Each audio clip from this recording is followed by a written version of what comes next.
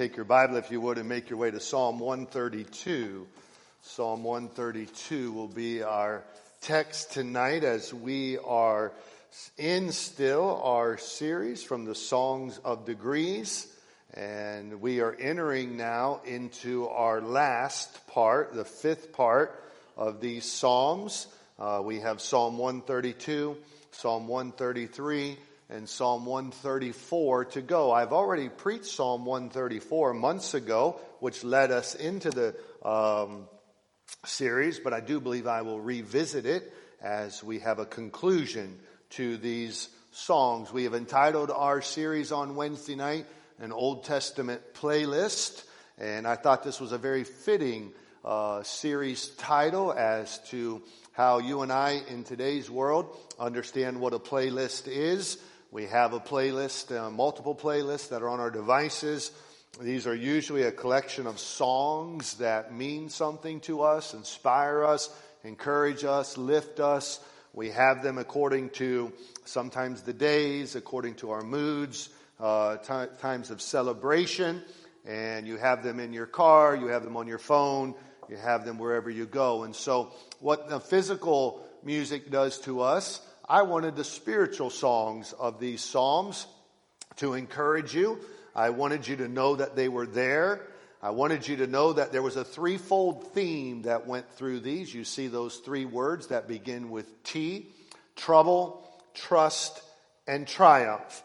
And so when you find yourself in trouble, when you find yourself at a moment where all you can do is trust the Lord, which is a great thing to do, and when you find yourselves in the moments of triumph and worship, that you'll think about these passages of Scripture, that you will read them. You will read them as a collection, and that they will be a blessing to you. And so I hope and pray that you will never read the book of Psalms again without coming to the Songs of Degrees and remembering what God has taught us there. Our psalm tonight is Psalm 132, and I would like to read the psalm to you, and then I'd like to preach it to you, and preach you a message entitled, Promise Praying. Verse number 1, please. Lord, remember David and all his afflictions, how he sware unto the Lord and vowed unto the mighty God of Jacob. This is what he vowed. Surely I will not come into the tabernacle of my house, nor go up into my bed.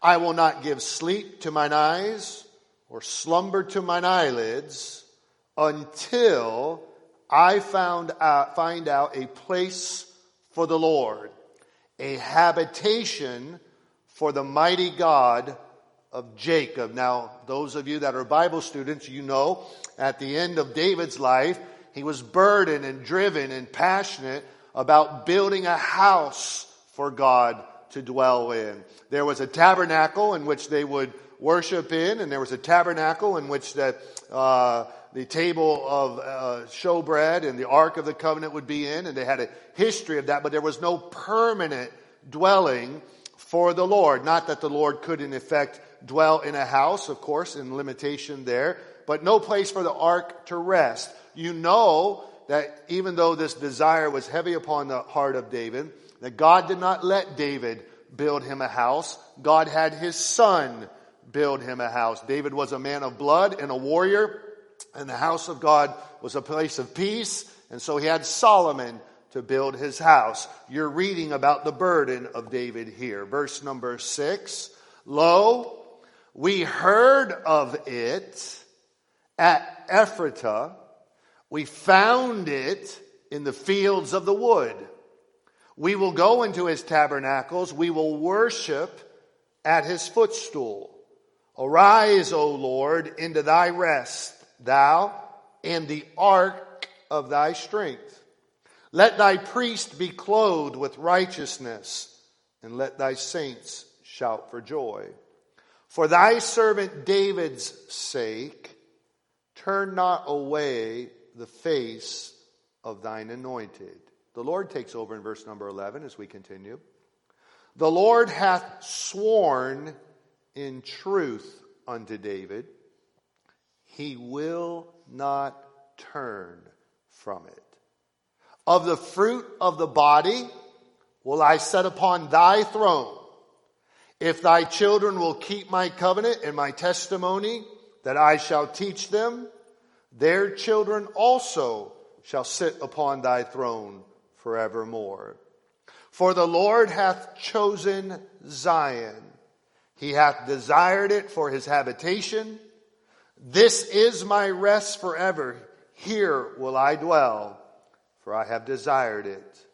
I will abundantly bless her provision. I will satisfy her poor with bread. I will also clothe her priest with salvation. Her saints shall shout aloud for joy. There will I make the horn of David to bud. I have ordained a lamp for mine anointed. His enemies will I clothe with shame, but upon himself shall his crown flourish.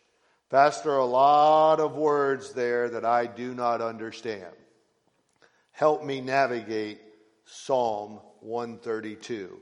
Let me give you some words of introduction here that I think will help you. First thing you need to remember is our theme, right? You have a repeating theme in all 5 of these sections. Trouble, trust, triumph. This psalm was written in the midst of trouble. We do not know who wrote the psalm. We know that David did not write the psalm. We know that David, for the first 10 verses, is the theme or the illustration or the memory of the psalm. We're not sure on what occasion this psalm was written in or for, but we do know this. It was written at a moment where if you weren't careful, you would think that God was a liar. Now, you and I, we would believe what Paul wrote to Titus, that the God that lives in our hearts cannot lie. But sometimes the circumstances of life and the little voice of the enemy can even make the strongest Christian kind of think, God, did you tell me the truth? If you do not tell the truth, the only opposite of that is you told a lie. Now, God's people would never, with their mouth, call God a liar. But sometimes, in our behavior, our actions speak louder than words. We do know that the psalm was probably written when there was the fear that the Davidic line would cease. We do know that some believe that it could have been Hezekiah writing this, telling God to remember David. We know that Hezekiah could not have a son. You know, he was barren. He wanted to have a son. He pleaded with God. Hezekiah was the last godly king in the line of Judah, and he knew the promise of God. Some Bible scholars think that this is Hezekiah reminding God of his promises. I can't say that for sure. Maybe this was a time when after Jeconiah had lost it and the kingdom had ceased there. We're not exactly sure, but we know that the intent of the writer was this: God, you promised. It doesn't look like you're keeping your promise, but we're going to trust you anyway. That's why the title tonight is Promise Praying. This is a psalm that was sung as a prayer based on the promise that God had made. This was, whoever wrote this was not asking God to bless them because of themselves. It was asking God to bless them because of the promise he made to one who was greater. That would be David. By the way, you and I are blessed based on the promises of one who is greater. His name is the Lord Jesus Christ. Right? The first 10 verses of this chapter, whoever wrote this thing is reminding God of David's promise to God that he was going to build him a house. The last 8 verses, verses 11 to 18, these are really God speaking for himself, and he's made promises to David that he would build him a house or a legacy, that an heir from David would sit eternally on the throne of his father, David. And so there's a moment here where whoever is penning this sees trouble. The trouble has brought them to the moment where the circumstances say, God, you made us a promise, but I don't see how in the world this thing is ever going to happen. Lord, we're counting on your promise. And so whoever wrote this knew enough to know that God cannot lie. They knew enough to know that God never breaks a promise. We had a movement that went through our nation back in the 80s called the Promise Keepers. I think it had a lot of good intention. It just had a horrible name. Nowhere in this Bible will God ever ask you to make him a promise. Why? Because God knows that you and I cannot keep our promises. But all throughout this Bible are promises that God has made to you and me, and he's never broken one of them. Okay? Now stay with me, because I'm driving somewhere, and when we get there, you're going to say, that was awesome. Let's practice that. Just kidding, right? All right. So, put yourself in the mind of this author under the inspiration of the Holy Spirit of God. Now, remember the Song of Degrees, right? Somebody would write them. Later, the singers put them in a collection. So you had the immediate moment of the psalm being written. Later, it was put inside the collection. In the same way you number your CDs, or you used to number your CDs in that collection, they would put them in the trouble part, they would put them in the trust part, and they would put them in the triumph part.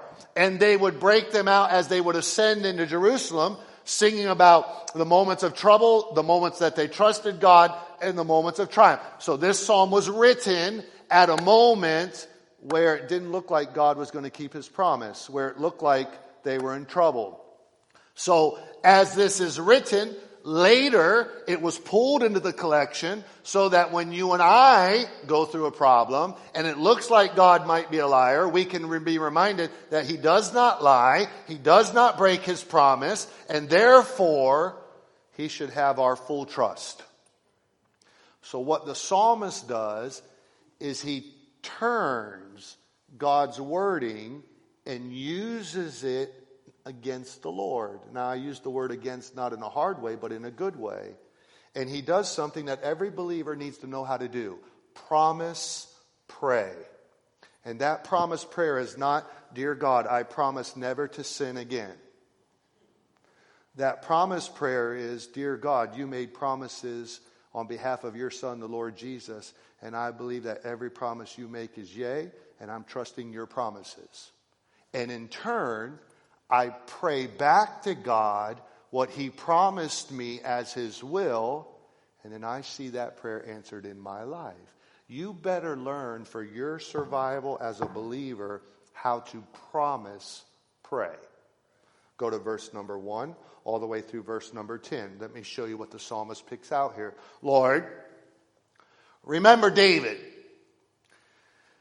Remember David in all his afflictions. How he sware unto the Lord and vowed unto the mighty God of Jacob. So the first thing the psalmist is reminding the Lord is, listen, You know that this was a desire that David had. You know that he had an anxiety about this, to have a house for the Lord. You know that he gave his heart to this. You know this was near and dear. And you know that while he was trying to build you a house, he suffered affliction horribly. You understand that there were problems that came in there were trials that came in there, and yet nothing deterred him from doing what you called him to do.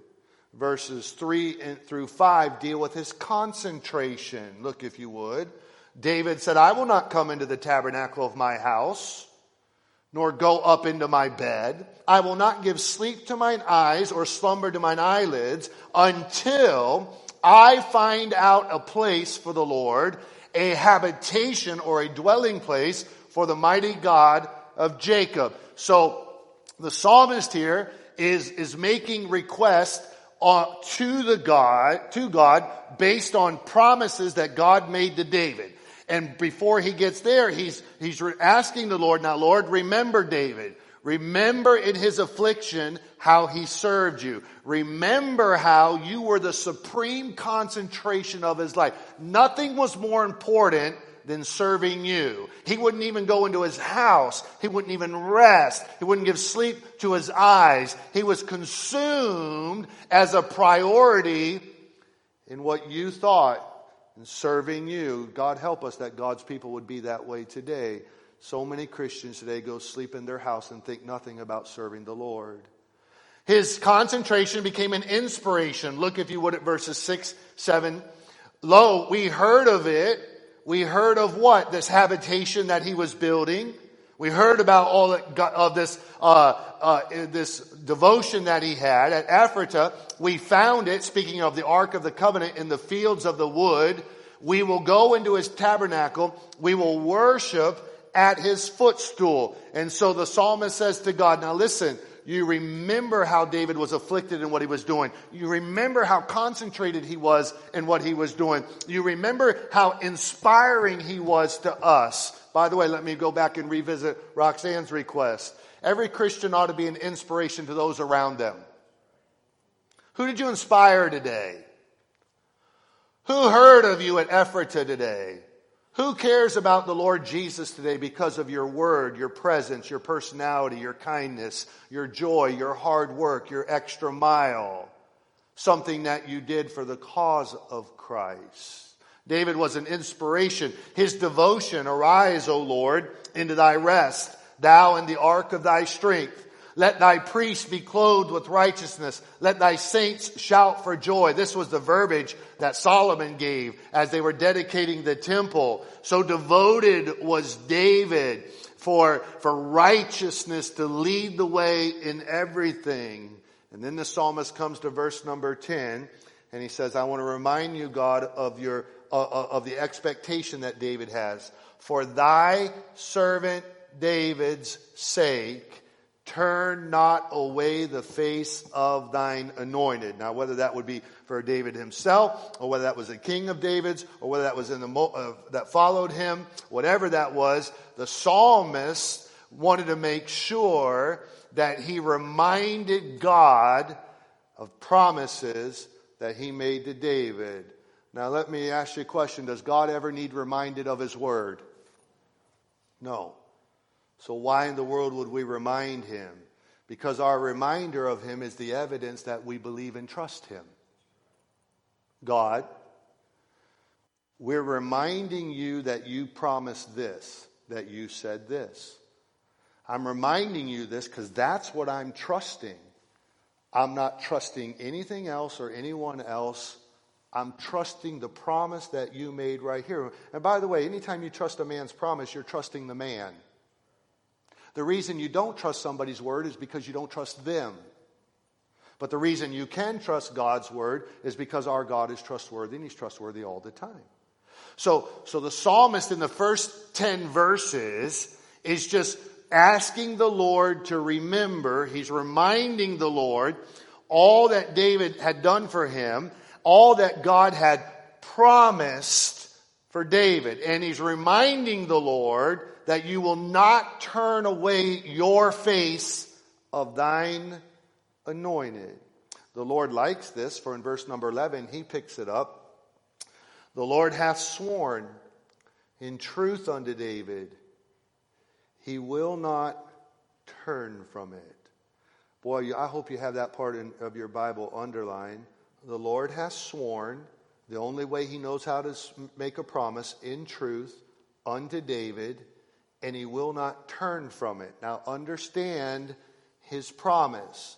The promise was to David in verse number 11, of the fruit of thy body will I set upon thy throne. Okay? So that promise was that out of David's loin, there would be a king that would sit on his throne forever. Now, when this is being written, the reality of that looks bleak. The reality of that is so debatable and so careful that the psalmist goes and reminds God of his promise, that you made this promise.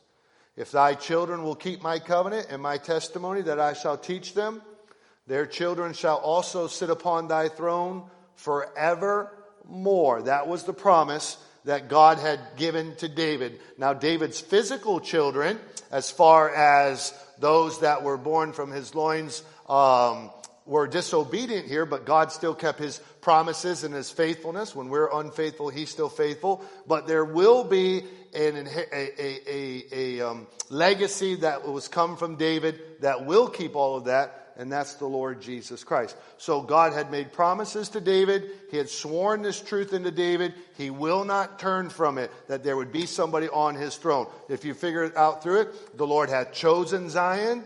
He had made a promise that it would be his rest forever. In verse number 15, he had abundantly blessed with provision. He would satisfy her poor with bread. He would clothe their priests with salvation. Saints would shout for joy. They would make a horn of David, or the government of David, to bud or to range. And he would ordain a lamp for mine anointed. His enemies will I clothe with shame, but upon himself shall his crown flourish. A lot of words there that God would choose, that God would bless, and God would take care. Much of the end of chapter 132 has a millennial reign to it. Not only did it have a physical part there for David, but a millennial reign as well. Understanding where we are, let me give you some things to write down as a lesson that you need to take out of here, and I got 5 minutes to do it. Pastor, how do I apply Psalm 132 to my life? Write these things down if you would. The first thing that you write down is this: God always keeps his promises.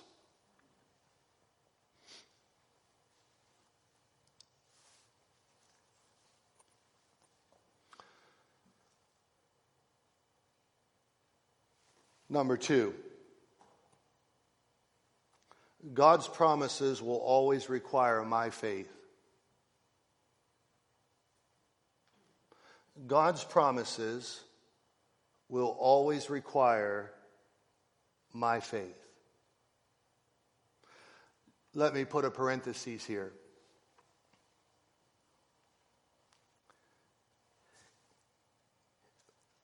When you're unfaithful, God is still faithful. So God had made David these promises, and God is keeping that promise. And it will unfold in the millennial kingdom when it comes to the Lord Jesus. There will be him sitting on there. But the promise that God made to David was a promise that would bless his immediate legacy and his immediate family and that line of his Davidic line as it went through there. But they've come to a moment here, probably because of disobedience, probably because of unbelief, because of failure, where there was reason to think, is this going to really happen? Now, sometimes Christian people think that they somehow can do something, whether it's a sin that they did or a lack of belief, a position of unbelief, something that somehow can thwart the promise that God has made to them. Hold your hand here and go to Psalm 89, please. I want to read this. You need to hear this. Just back a little bit. Psalm 89.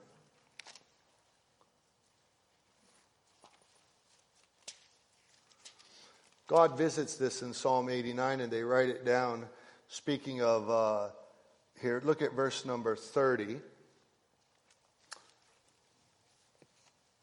If his children forsake my law and walk not in my judgments, if they break my statutes and keep not my commandments, then will I visit their transgressions with the rod and their iniquities with stripes. Now, I got a spanking from my dad, and I've had spankings from the Lord, and I don't like either one of them. Verse 33. Nevertheless, my, what's that word, class? Loving kindness will I not utterly take from him, nor suffer my faithfulness to what? Fail. My covenant will I not break, nor alter the thing that has gone out of my lips. Once have I sworn by my holiness that I will not lie unto David. His seed shall endure forever, and his throne as the sun before me. It shall be established forever as the moon, and as a faithful witness in heaven. What did God write in pen there? Praise the Lord. God's promises to us don't rely on our faithfulness. They rely on his faithfulness. And sometimes God's people get this messed up here, where we get to a position where we forgot that what God says in yea is yea, what God says is nay is nay. God makes a promise. God will not break that promise. Now, sometimes there's the falling of sin in our lives, and there's the chastening of God in our lives. But where there's confession, there is forgiveness. And just because I sin at one point, but if I find confession and forgiveness, that doesn't thwart the promise of God. God keeps his promises to us. Faith will always be required in these promises. And so even when you don't think that God is keeping his promise to you, he is. When circumstances tell you differently, he is. One thing the enemy will get you to try to do is to release your faith and get into a position of unbelief with the Lord. God has made us promises in his word. Those promises are based upon his Son, the Lord Jesus, what he has done in and through us. And the way that this writer is reminding God of the promises he made to David, a greater that would bless them, God has made promises in the name of Jesus Christ that bless us. And he won't break those promises. So God keeps his promises. Number 2, the promises of God will always require my faith. Now write this down. Number 3. The evidence that I believe God is that I pray. The evidence of faith is prayer. You see, my prayer, resting on the promise of God, is evidence that I believe God. Number 4, learn to pray God's promises to you. So God has made thousands of promises to his children. Here's my last point, and I'll conclude it all and wrap it up in a nice little bow. If I'm going to pray God's promises to me, back to him, then I need to know what God's promises are to me from his word. So let me revisit this thought process again, right? So think just a second, we're almost done. You've got a man writing a prayer who probably, if he lived today, would be like most Christians and think that sometimes God doesn't always tell the truth or somehow God can lie. I promise you, God cannot lie. And so we let circumstances be the truth teller instead of the Word of God. So this guy understands that God had made promises to David because of his obedience. that would pass down and bless them. And so he goes through David as a greater to touch the heart of God. Well, you and I, we don't go through David. We go through a greater than David, and his name is Jesus Christ. So in Christ, we have blessings. Through Christ, we have promises. God has made them to us. And when we're in trouble is when we need to remember that God keeps his promises. Now, the reason I can sometimes be in trouble is because of my own sin, or sometimes I can be in trouble because God's placed me in a trial. But either way, God keeps his promise. And so as I understand God keeping his promise, the evidence of that will be required, what will be required to appropriate that, is faith. Faith will always be required that I'm going to believe that God keeps his word. The evidence that I have faith is that I pray God's word back to him. God, you said, sir, Father, with all reverence, that you would do this in my life. God, I can't do this in my life. Pastor can't do this in my life. My spouse can't do this in my life. And to be honest with you, God, I don't even see how in the world you can do this. But I know this. You're a miracle-working God. And the only thing I have to stand on is what you said. So the psalmist said, for thy servant David's sake, you can't turn your face on us because you gave us your word. There is some things that God cannot do. And one of them is he cannot break his word. So as a believer, when I'm in trouble, I better know the promise that God has for me in that situation. And I don't go to God on behalf of me. Man, God, I'm this and that and this. No.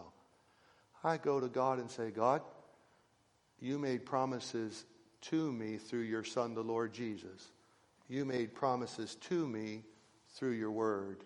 Lord, I don't see any way out of here, but I know this. You won't break your word. And so you said about my situation this. So I'm trusting this promise. Here's the problem. Let's just do a little experiment real quick. You're here tonight. Do you have a problem that you're dealing with? I'll give you a chance just to think about your problem, your heartache. You raised your hand and you said pray for this, right? So either it's a request, maybe it was an unspoken, maybe it's a problem that you have at work. Think about your problem, your burden. Now think about this.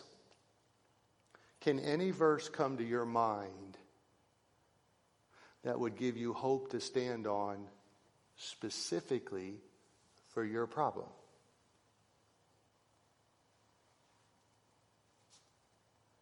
See, we pray so generically because specific prayer takes a lot of specific work to find out what God has said about my life and my situation, the promise. And God loves to hear his word prayed back to him. Not because he needs to be reminded of his word, but it is evidence that we are believing and trusting his word. And you will find as you learn to promise, pray, that God begins to move in a powerful and wonderful way. He never breaks his word. If you believe that, say amen. Practice this. Take this Wednesday night Bible study, and if you take nothing else out of here, tomorrow or the next day, your prayers begin to be filled with God's word. Lord, this is the promise. You said you would supply all my need. Lord, you said you would be with me. You would never leave me nor forsake me. You said that nothing would ever separate your love from me. whatever you will find that you will need in your life, it's in this book sufficient. And as we pray back to him, his word, you'll find a wonderful, wonderful blessing. Let me ask you a question. Will there be from the loin of David a king to sit on his throne forever? Yeah. His name is Jesus Christ. God always keeps his promises. Shall we pray? Pardon? Oh, that was awesome. Nadia, thank you. You get to go to heaven without being redeemed. Father, it's real. We don't know the name of the man that wrote the psalm, but we know the God who inspired it. And you wrote in the Holy Spirit, let Psalm 132 be written in the midst of trouble. Lord, remember David. In essence, Lord, remember your promises. Now the nation wasn't faithful. They weren't deserving. I'm so glad that your promises don't rely on our faithfulness. They rely on your faithfulness. That doesn't mean I can be disobedient or sinful and stand there and pray the promise of God. But so many times we're weak, we're fearful. So many times we fall down. The Bible says a righteous man falls 7 times, or just man, but he gets up 7 times. Satan will tell us, you've burnt that bridge. With the blood of Jesus Christ, there's no bridge burning. There's just a renewal and a forgiveness and a way made forward in the Lord. And God's people need to take a lesson from the psalmist. And we need to learn how to promise pray, standing on your word, even when it looks bleak. Even when, if we were to put it in such a heinous way, when it could almost look like you didn't tell us the truth, we need to be reminded, you cannot lie. The devil is nothing but a liar, but our God is truth. And you'll never break your word. I'm holding on to that for all eternity because I put my faith in the Lord Jesus Christ. So many others. I pray that we'll take this lesson, we'll take that simple truth, and it will revolutionize how we pray and see you work mightily in our life. We love you. Thank you for your word. Thank you for your promise. In Jesus' name, amen. All right, our song, our hymn to go out of here, I think will be fitting. It's one verse. God will take care of you. Stand if you would. See you back on Sunday as we're back in 2 Peter.